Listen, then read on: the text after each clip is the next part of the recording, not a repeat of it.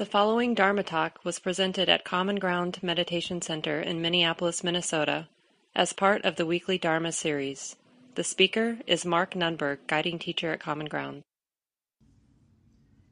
Maybe for those of you who are really working with these 16 instructions, hopefully you're discovering this very important truth, I guess we'd say. I know it sounds a little presumptuous when we use that word truth, but there is a sort of lawfulness, lawful truth about our mind, which is intention really matters.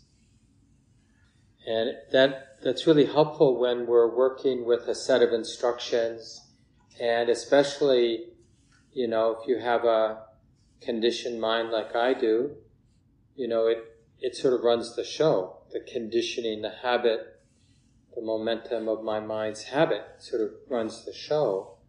And so then we get this set of instructions that seems to point to more exalted, refined states, right? And it's very easy to imagine, we basically conceive of this idea of, here's my messy mind, my rough and tumble mind, and here's what I imagine the Buddha's instructions are pointing to, and then we imagine some vast distance between those two things. But what's useful is to actually check out, when we actually find each of the 16 intentions to train our mind, to observe, to know, whatever the instruction says. And when we really connect with that intention and then see the effect on the mind of that intention. Because the thing that gets messed up is we think, I'm doing these 16 steps. And because that never really works out well, we have a lot of evidence that it's not going to work out well. But we don't do it. It happens. What we do is in a way, instead of me doing it, we find the intention, we recognize the intention. Oh yeah, I do want to be with the breath. I do want to be with the body. An intention, what is an intention? It's an actual impulse or movement of the heart.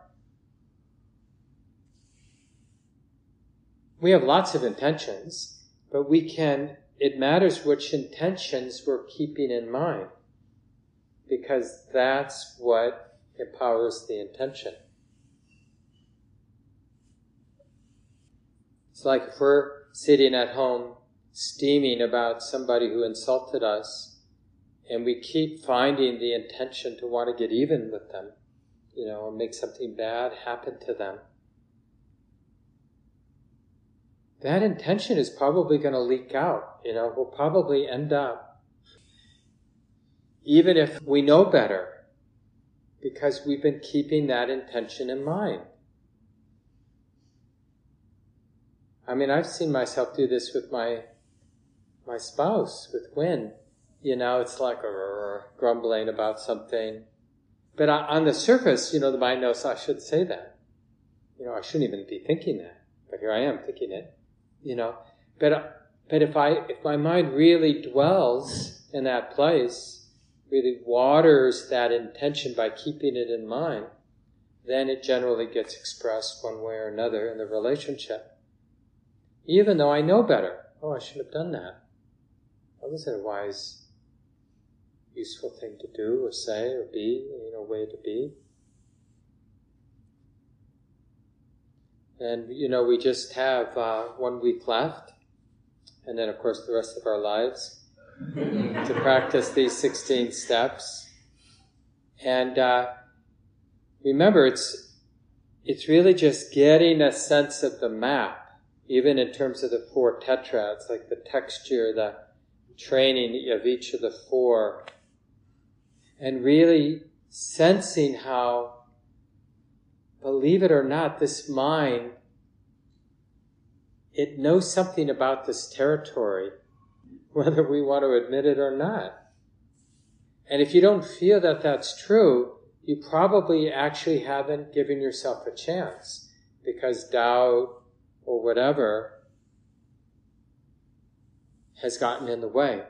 I mean, one of the things that gets in the way is that our home life, how we're earning our living, the kind of relationships we're having with our significants, our pets, our partners, the people we live with, our friends, our family. You know, if everything's out of balance, or if we're living in a war zone or impoverished or being mistreated in some way, then it isn't that easy to turn inward, right? And what really would be more useful, maybe a more useful emphasis, is like bringing our attention to how can I harmonize with the difficult circumstances in my life so that they're not so difficult. And there's more safety and more of a sense of belonging. However we can do that. Because if we can do that to some degree, then when we do sit down, the mind's a lot more settled. And it's more suitable for this investigation. Like, can I, and you know the routine, right? I go through the basic skill sets, like, can I drop my addiction to the diversity of my experience here in the present moment, including everything I can think of, and can I instead just pay attention to this one thing, the physicality of breathing in and out?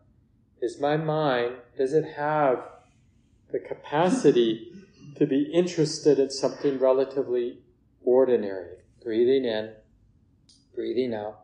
Not my mental image of the breath, not my idea of the breath, but just the physicality of breathing in and breathing out.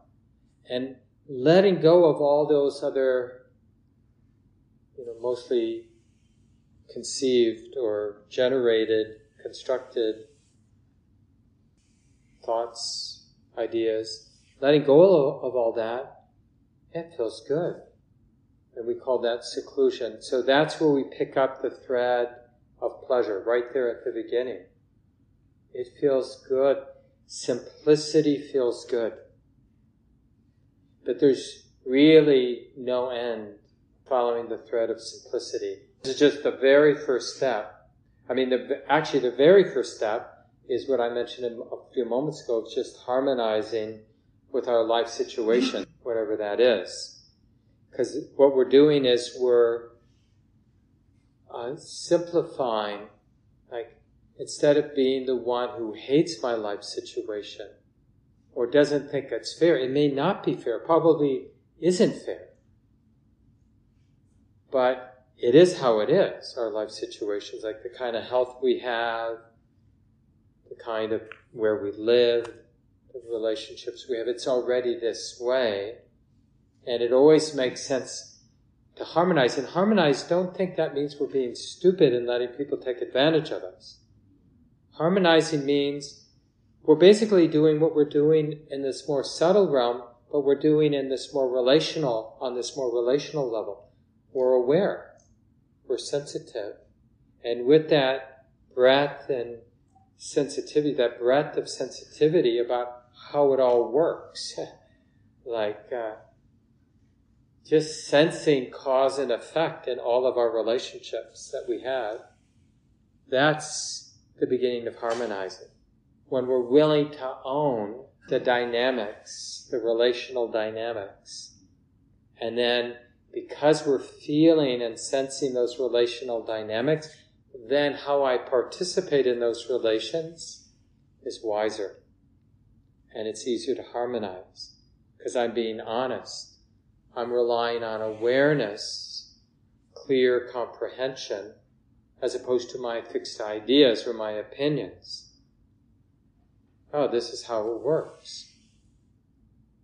And we might find ourselves like managing a relationship. And it's like, yeah, I could be angry at you, but it just works so much better for my well-being, seems like your well-being, everybody's well-being, if I relate to you in this other way. And it's just about, it's like pragmatic. And we just do the same thing as we go along this set of instructions, like how to drop the mind's fixation on diversity of experience, how to open up to the totality of the body, really owning the reality of embodiment. Oh, there is embodiment. That's the third instruction. It's like it or not, there is embodiment. And I could be forever in this mode of wanting to fix it, wanting to tweak it, wanting it to be better, or I could say yes to embodiment. Because right now it is like this. And it's not like we're giving up on fixing our body forever, but we're realizing an acceptance of embodiment. Like, oh, that's harmonizing with embodiment, and that feels good. And that's that embodied calm, embodied well-being, because the mind isn't in conflict. And now we're working with the second tetrad and harmonizing. We have this mind, this mental activity, this stew of mental activity. It's a very alive dynamic because of all of the forces in play, right? It is quite active, our minds. There's an inherent restlessness in our mental activity. And so the question is, can we shift our understanding of this activity? It's instead of like thinking I need to get in control of the mind, can we just see it? You know how it is when we are sitting in a beautiful meadow and we see the trees and the leaves fluttering and we see the grass moving and the buzz of insects and, all the other activity. And the heart, with that natural activity, the heart can delight in it. Like, I love how alive the meadow is. But when we look at the natural expanse of our mind and all the activity of our mind and the play of emotions and one thought leading to another and the activity of the body, it's like, oh no, that nature is disgusting. Give me the Grand Tetons or the Glacier Park or, the North Shore. But it's really just nature. And it can be observed, right? And that's that shift. To keep joy in mind, we have to be willing to drop our very strong fixed ideas of what this is. Have me having a mind and body. And we have to sense it free of our fixed ideas. And then we'll sense, and initially it will be quite faint, because our ideas of my life, of this experience I'm having right now, they're very dominant, those ideas. That it's almost like we're looking through our established view of my existential situation here into this more simple reality, which is it's just nature. And this nature, like all nature, is quite alive. All of it interdependently happening on its own. There's no center to nature. No control center. And that's what we begin to intuit. We have to intuit that underlying reality, this is nature, not self. It's the beginning of an insight. And it's more about not believing the fixed ideas than trying hard to experience joy. It's more relaxation, like we're seeing through something. So trying hard generally doesn't work here. trying hard to sense joy. It's more like an act of faith. There is joy here. There is an aliveness here. There's a buzz. That's why I think I mentioned when we first talked about joy, just sensing the vibration, the just kind of like sensation can be, we can attune to the movement of sensation instead of the idea that it's, a fixed throbbing or a fixed hardness or heaviness or whatever. There's something alive in that. And then the heart starts to feel like, I belong. So this is a very subjective experience. That ease of heart, that inner happiness, it's pleasure. It's really the essence of mental pleasure. And it's really related, because it's subjective. It's this subjective sense like, I'm okay here. I belong here.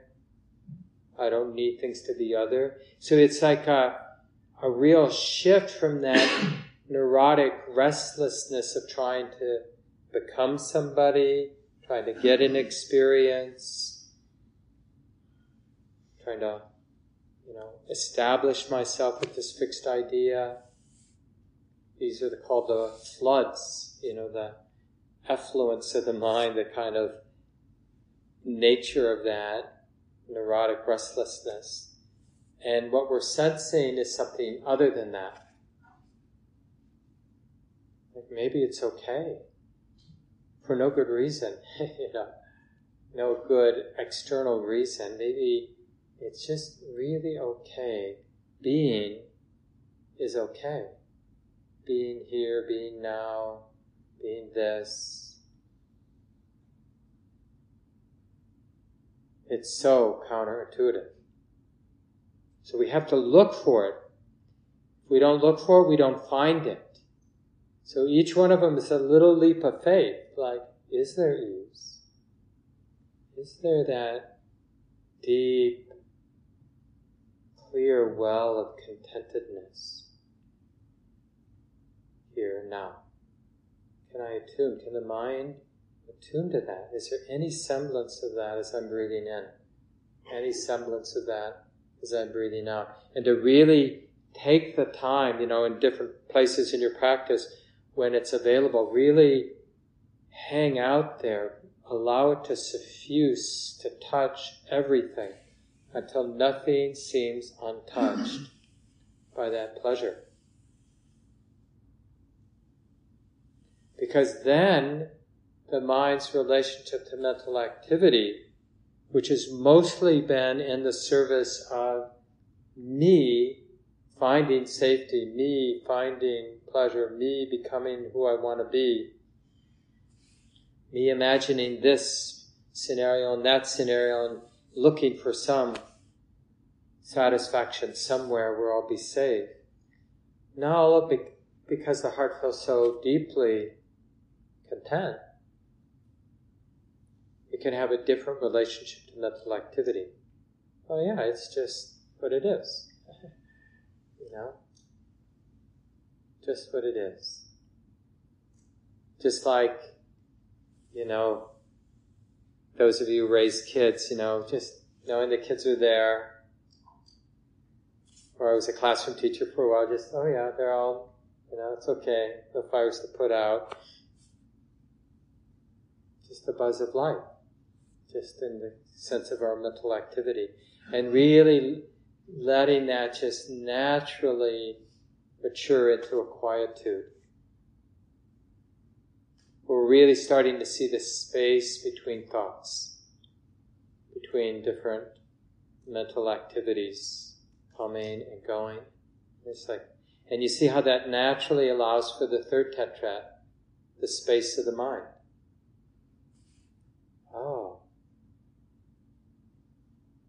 Here and now. Can you sense it now? The space of the mind? Space of the present moment? And even if there's some self-consciousness or sort of trying hard, but it's like we're developing this skill of not being confused by bodily or mental activities. It's just like, and we can do that. We can be in the middle of a, whirlwind. It's really nice to actually do your practice someplace where there is a lot of activity. Like that's why people like to practice outside, with just the sounds and the breezes and, all the activity. And to realize, because this is really the essence of meditation, there's stillness and there's activity. And the activity isn't a problem for stillness. And stillness isn't a problem for activity. And that's really the shift with the third tetrad, where we're experiencing the space of the mind. We're experiencing something that isn't affected, ultimately, all four of these steps here, experiencing the space, gladdening the space of the mind, stilling, concentrating the space of the mind, releasing, liberating the space of the mind. They're really just the maturing of that insight, where we're sensing that. And the nth degree of that, the fourth instruction, so the 12th instruction, releasing the mind, liberating the mind, it's when, because that intuition of the space is so clear and strong, then anything extra is naturally shed, including the most subtle, like even the subtle claiming of that silence, of that peace. Because it's extra. So everything drops away. So that mind is empty of self-centered activity. That's what's released. And that releasing isn't something you or I do, it's something that naturally happens. So the whole process with the third tetrad, and remember, sometimes after a few minutes you can go right to the third tetrad.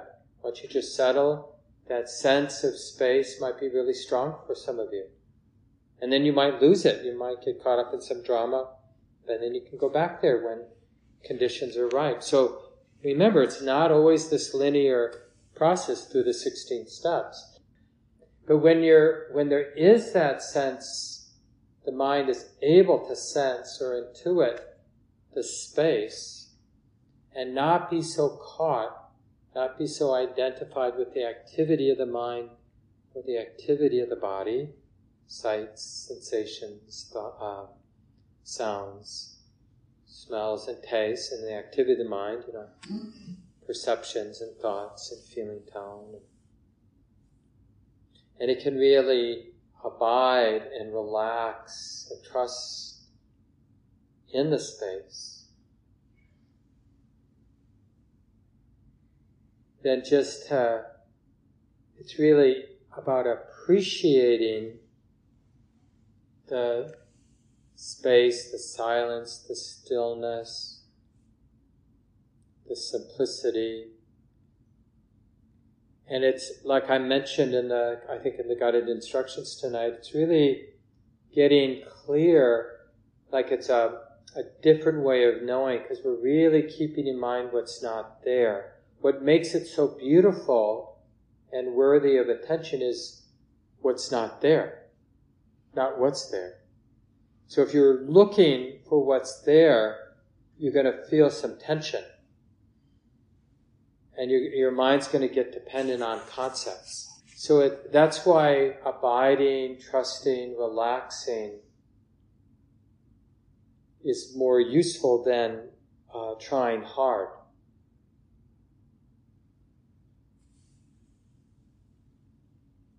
It's really, again, all these steps have this quality of a bit of a leap of faith.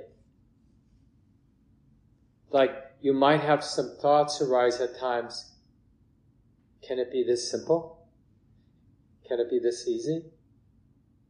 Shouldn't there be me doing something?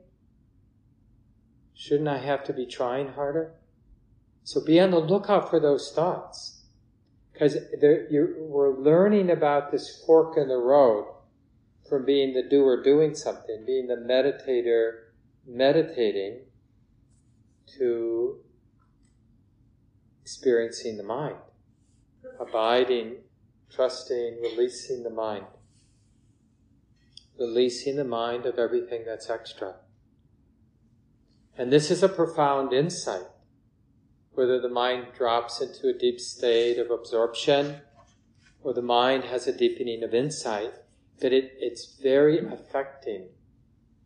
Because the mind, our sort of ordinary mind, is unfamiliar with this truth, which is here, but we're unfamiliar about it. And being unaware,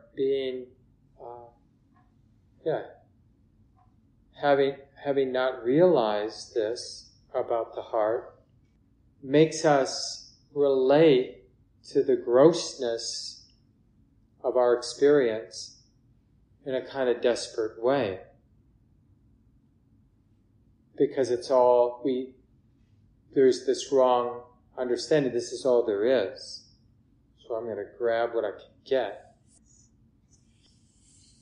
But when the mind realizes something else, then it changes bit by bit, insight by insight, or deepening by deepening. It really changes the mind's relationship to sense experience. All sense experience. Even really nice sense experience, really wholesome sense experience. There's just a gradual, for most people, a very gradual shift from the mind seemingly dependent on sense experience in order to get what it wants, satisfaction, happiness, or whatever, to non-dependence on sense experience. Now I want to say a couple other things tonight, but maybe I'll stop here. I want to go through the fourth tetrad so we can work on that as homework this week. But before I do that, let me just see if there are some questions, either from those of you online. Hopefully you know how to raise your digital hand, and people in the room. I'm going to ask you, if you don't mind, to come sit up here so I can hand you the mic so people... Otherwise, if you don't feel like that, I can repeat your question, especially if it's short. And I won't put the camera on you, but that way they'll be able to hear you. Yeah, so questions about, especially the third tetrad, that come to mind.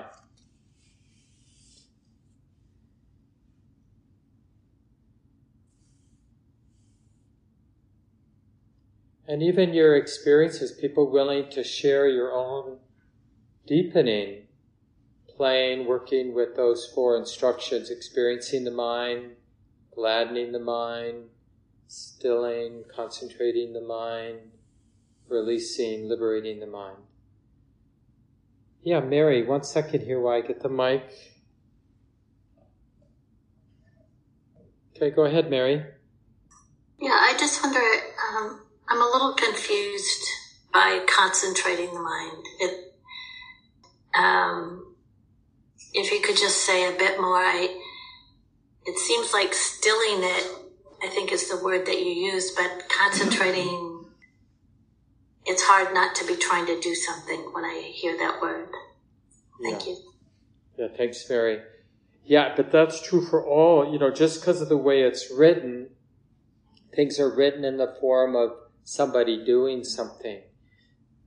But right from the start, the Buddhist teachings, this is a natural process. Things unfold naturally.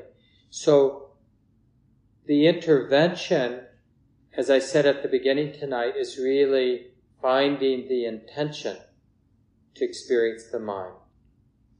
Being actually finding that actual interest to experience the mind, to appreciate or to see it as beautiful, this space, the silent,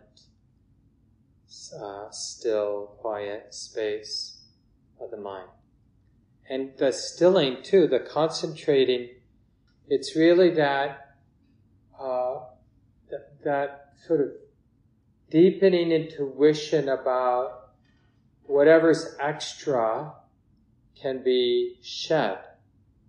Like when wisdom, or the mind that knows, wisdom and awareness, when it sees or senses what's extra, then shedding happens. It's like the cause for the dropping away of what's extra is seeing that it's extra, which just means seeing it for what it is. Because any mental activity, any identification, any selfing whatsoever is seen as being extra or not the space of the mind. All of those, even the most subtle constructs, conceiving, conceptions, conceits, even the most subtle is an activity.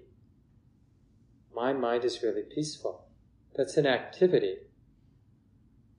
Like there's peace without the conception, the mind's really peaceful.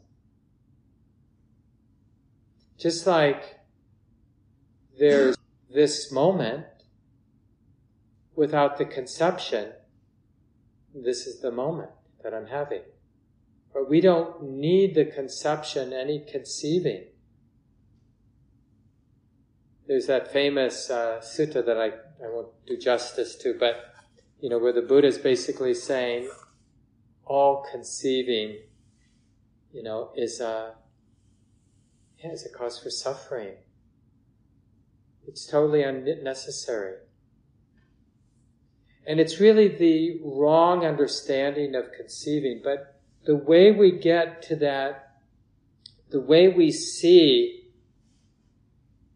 the way we develop a proper relationship with conceiving is realizing it, all of it can be shed, dropped. Right? So it's like that implosion where the mind realizes it's not dependent on any conception, then it has so much more freedom with conceptions. Because it relates to conceptions differently. But now when my mind conceives of me having an experience, the way the mind relates to that conception is as if it's true, as if it's real. But when the mind realizes the mind not dependent, free of conceiving, conceptions, conceits, then that mind's different going forward. Even in the world, back in the world of, clearly, I'm obviously not fully awakened, but, when we hear the stories of fully awakened ones, they seem to do quite well with conceptions. They use language and they can conceive and they're okay with personal pronouns. But there's something evidently different in those minds, and even for those of us with some deepening of insight, it really changes how we are as we just kind of navigate the world of conceptions. So the concentration piece is really, it's really understanding that place of cause and effect, or the lawfulness, like how shedding works here, how the space of the mind gets purified so it becomes more and more empty of what's extra, of selfing, of conceiving. And the way it does is, like when we really understand how beautiful it is, then what's extra starts to stand out as being extra. And then shedding happens naturally without a meditator doing that. But the meditator, in a sense, is the one that's understanding the cause and effect. The wisdom, which is also impersonal, but wisdom is deepening here. It's really understanding how the mind, the space of the mind rather, it gets purified here. Yeah, thank you, Mary. Any follow-up to that? Hello, this is Sean here. And I found it very helpful for you to talk about harmonizing with your life circumstances. And now I'm also interested in how meditating with others, like in the morning, in person or online, For me, I think having good posture and meditating with others helps me drop into stillness easier.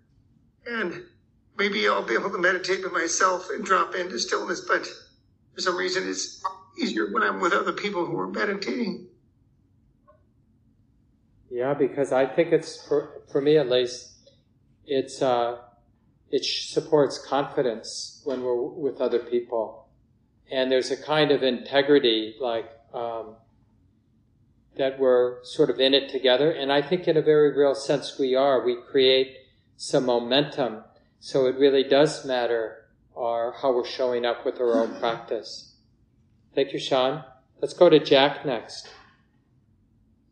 Along these same lines, when I first did these 16 steps, when I got to, I experienced sort of the consolidation that happens with the breath and then the body awareness, calming the body arisings. And then I was so taken by the word joy because it was so contrary to my conception of the word that I just stayed there. I just couldn't fathom, how is this joy? And that became sort of a gateway insight, is that, oh, I had this idea of what joy is. But if I look at, be with what is actually happening here right now, it's not, jump in the air, click your heels, Disneyland joy. It's this other joy that is born out of that coming together of the breath and the body, and then how that joy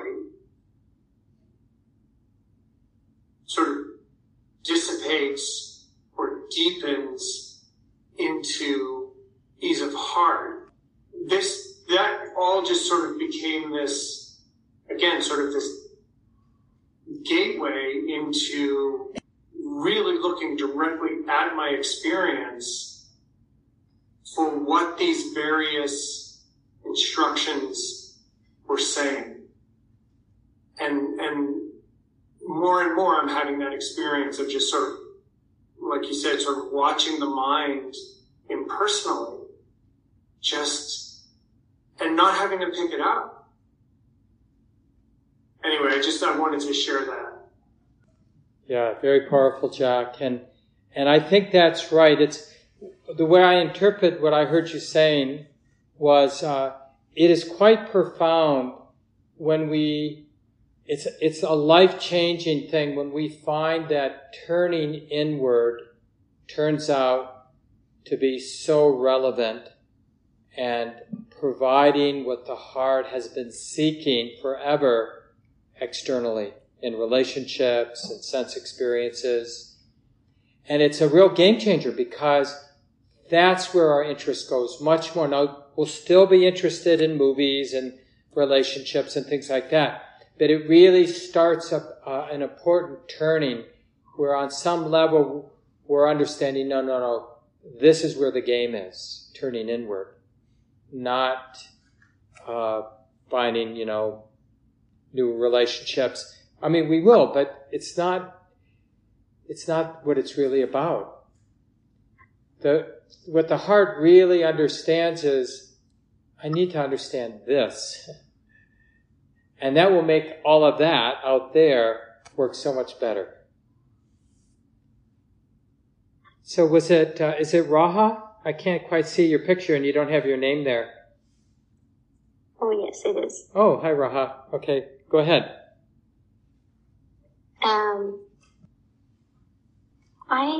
I'm thinking that in my experience, it doesn't necessarily need to be the breath that creates that rest of those 15 other steps. I feel like I have got that joy into like listening to a sad song, starting with the sad song, and then all of a sudden there's this connection that you have with yourself, and then that brings you joy, even though you were right in the middle of a sad song.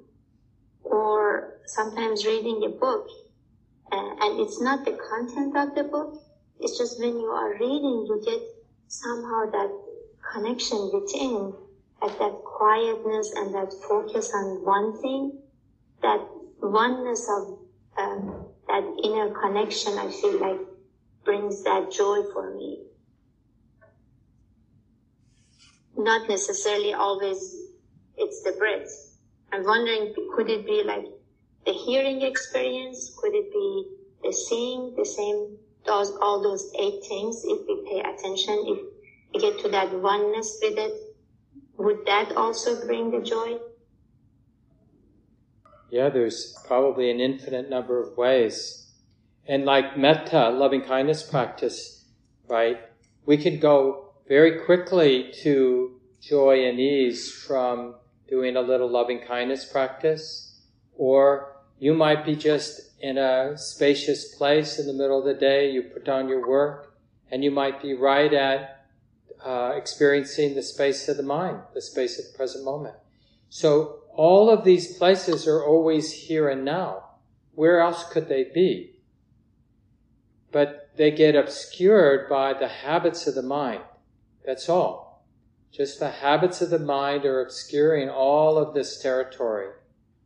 So the more confidence we have, the more we're just going to start sensing the joy. It's like good practice for all of us now that we've been working with these 16 steps, to just be curious in the middle of our day. You can even use the words, breathing in, experiencing ease, breathing out, experiencing ease. And just see as you're hanging out in the grocery store doing your business, whether you can really touch into that happiness of contentment, that really deep sense that it's okay, and that in a really profound way, right there in the middle of a busy day. It's really important that that we're not stuck into thinking that meditative experience is somehow different than just daily life. Yeah, Sam, you want to sit up here? What I'm curious about is, what about the nature of experience builds trust in the experience? I think some of the instructions suggest, or suggesting to me anyway, that experiencing the mind as it is, right, or experiencing the conditions that are supportive of joy or supportive of present moment awareness, somehow cause the things that are extra to be let go of. And I feel like there are moments where, like a cloud moves out of the mind and some joy. This condition's nice. Like, I'm at common ground. This condition is nice. But I guess I'm trying to build up some trust in the practice that just the experiencing of these things repeatedly, it is enough of a condition to build up that trust. And I'm just curious about, what is it about the nature of experience that does that, or is that just, I don't know. I don't know if that's even a question. Maybe that's too much of a concept. I don't know. So I guess that's just my question. What is it about the nature of experience that is enough? Yeah, and this is probably a good place for a transition, what Sam's bringing up. And that way I can take some time to talk about the fourth tetrad too. Because the way I understand what Sam was talking about is this, it's really what makes the Buddhist teachings different than a lot of the other spiritual religious teachings, as I understand it at least. And that is this, it's about renunciation. So the 16 steps are not about a person becoming awakened or a person getting something called awakening, right? It's really the whole process is one of letting go, of shedding, of dropping away. And so the question, like, how does that happen? How does one do that?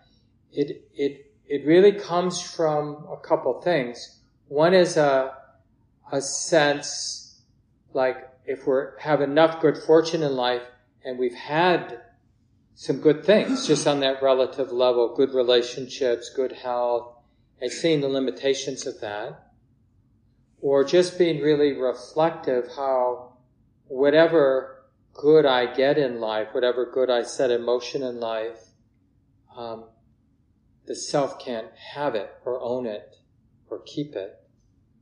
But there's different things that turn the mind toward renunciation.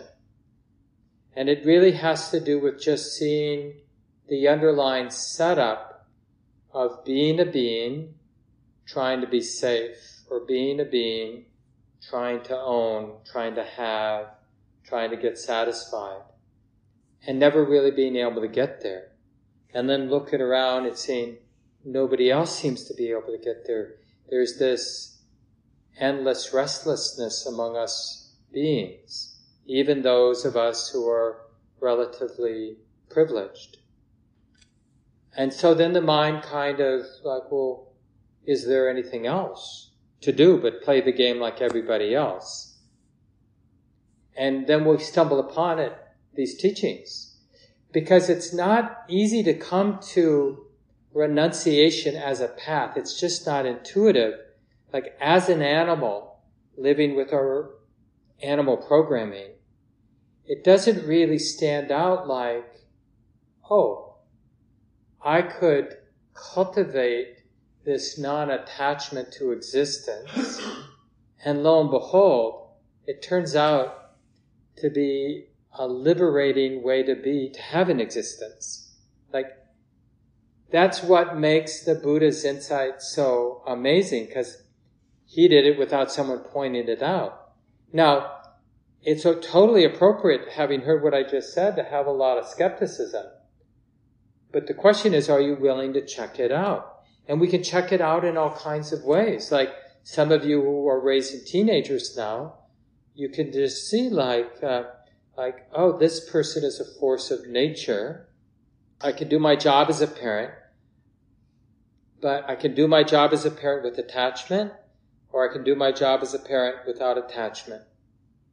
And I'll just see what works better. Or, I'm in this committed relationship with this other person, and be really messy and hard to make it otherwise. So I can be in this relationship with attachment, or I can be in this relationship without attachment. Or look I've got an aging body here. I can have this aging body with attachment, or I can have it with non-attachment. And we just start building confidence, because the 16 steps are all about renunciation.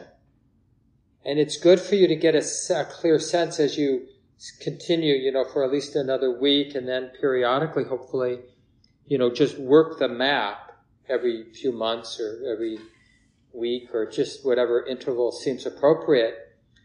But really understand each of the steps as a building confidence in letting go, building confidence in renunciation. This is the way for the heart to realize what the heart most deeply seeks. The heart doesn't seek pizza and ice cream. The heart seeks the release from the grip.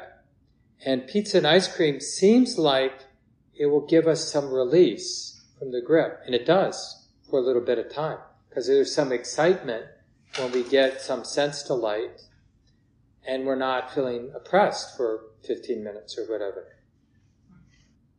But so we're really kind of following, well, what really delivers that? And so when we then stumble upon this path of renunciation, however we do it, whether through our own intuition or some pointing out, we stumble upon some teachings that then resonates with our experience. And that's the fourth tetrad, right? Because he changes the basic instruction changes here. It's one trains oneself. I will breathe in observing impermanence. Right? So we're observing the reality of impermanence. And remember, impermanence, we don't have to try to see impermanence. We're just being intimate with the breath, with whatever's happening in the moment, whatever's predominant. We're just doing our best to be intimate. Because this is impermanent. Like one way, just again, conceptually to think about it is, there's a moment of mind, my mind, this mind knowing an experience, and then that ceases. And then there's another moment of mind, another experience arises and it's known, and then that ceases. So this is, you could call it the staccato model. Like physics, you can think about things in this sort of one moment at a time. But it's just helpful because then what the experience will be is there's this moment of reality, and then there's another moment of reality. And although those two moments of reality obviously are related, they're conditionally related, they're different moments of mind, they're different realities. And this is a subjective experience. This isn't some philosophical statement. You really see the staccato nature. So impermanence can be more like a flow. It can also be this sort of, and really seeing like, oh, there's this moment, and then there's this moment. And it's sort of a strange feeling because it really rubs against the fixed idea that whatever this is continuous. And it's not. I mean, it's continuous because that's the story we tell ourselves. So basically we're not trying to see this. Any of these ideas are only supportive if they support being intimate. And then seeing the nature of things. And when we're really seeing the nature of things, dispassion arises naturally. You don't have to try to be dispassionate because you want to be a good Buddhist. It is the natural result of being intimate with conditions as they are, or reality, or the way things are. It's a fading away. That's what dispassion means. It's a fading away of thinking that sense experience will deliver something to somebody. That dependence or attachment or identification goes anywhere except attention. That's what fades away. And as that fades and fades and fades, then the mind realizes a moment of mind empty of selfing, empty of that self trying to get somewhere, hold something, become someone. And that sets up the relinquishing or the letting go, which is just sort of keeping letting go in mind. It's like the mind realizes, or wisdom realizes, that non-attachment can be the object of awareness. And reality is different when what the mind is, like it's not me trying to navigate the moment, it's the mind keeping in mind the non-grasping. I really like that definition. I'll end here. Ajahn Chah calls that the reality of non-grasping. That's the deep insight. We're realizing the mind free of grasping. And then keeping that in mind. That uproots the latent tendency to grasp. So this is similar to step 12, right? The releasing, liberating of the mind. But now the mind is discerning cause and effect. Like seeing what, when being aware of what, does letting go get established in the mind in that way. In a way that is uprooting the tendency to take things personally. And later, maybe at the time of the Buddha, but shortly after, they call the initial deep insight, penetrating insight, stream entry. And then when all the latent tendencies to grasp have been uprooted, that's fourth level of awakening or becoming an awakened one, an arhat. But it's not clear whether those 4 stages of awakening was talked a lot about at the time of the Buddha, whether that was a later, not way later, but later development as the monks and nuns kind of systematized things. Anyway, we'll come back to this for our last week, next week, and we'll have small groups. And remember, this is really just our normal insight practice. We're being intimate with the way it is. We're noticing the effect, which is dispassion, letting go, and tastes of freedom that arise out of that letting go. Right? Hopefully, that's how we've been practicing a lot. And so you can be working with the 4th tetrad. It's just so much more powerful if your mind is in a very refined place and you're doing it, right? But you can do it at any time, and it's valuable at any time with any kind of mind that we might have in daily life. Robin just sent out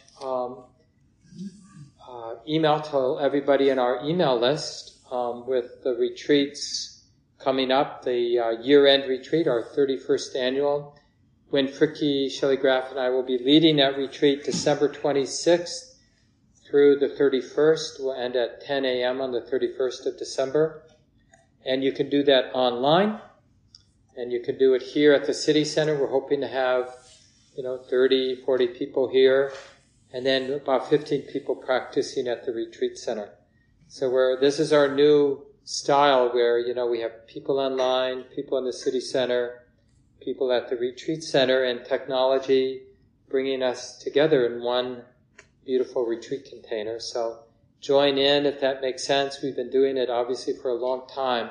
It's one of the main ways that as a community we've really deepened our practices, if it makes sense. I know it doesn't, those days don't make sense for everyone, but if it does make sense, consider that, joining in for that.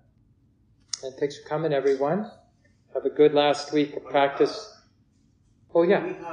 So Carlos is going to come up and mention a study group that goes with this.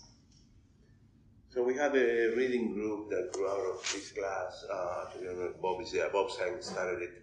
And people have been coming in and out. And now there's 5 of us running it. And we would like to have some more people if interested. And we are at the point that we are choosing the next book to read. So if anybody is interested, just... They can contact me and I'll forward it to you, okay. Carlos. Yeah, okay. Just send me an email. We meet every third Thursday in the community room. But Zoom too? Yeah. Oh yeah, so yeah. Zoom people too? Yeah, Zoom people. Great. Yeah. Thanks, Carlos. Take care, everybody. This talk, like all programs at Common Ground, is offered freely in the spirit of generosity. To learn more about Common Ground and its programs, or if you would like to donate, please visit our website, www.commongroundmeditation.org. Thank you for listening. To learn how you can support the teachers and Dharma Seed, please visit dharmaseed.org/donate.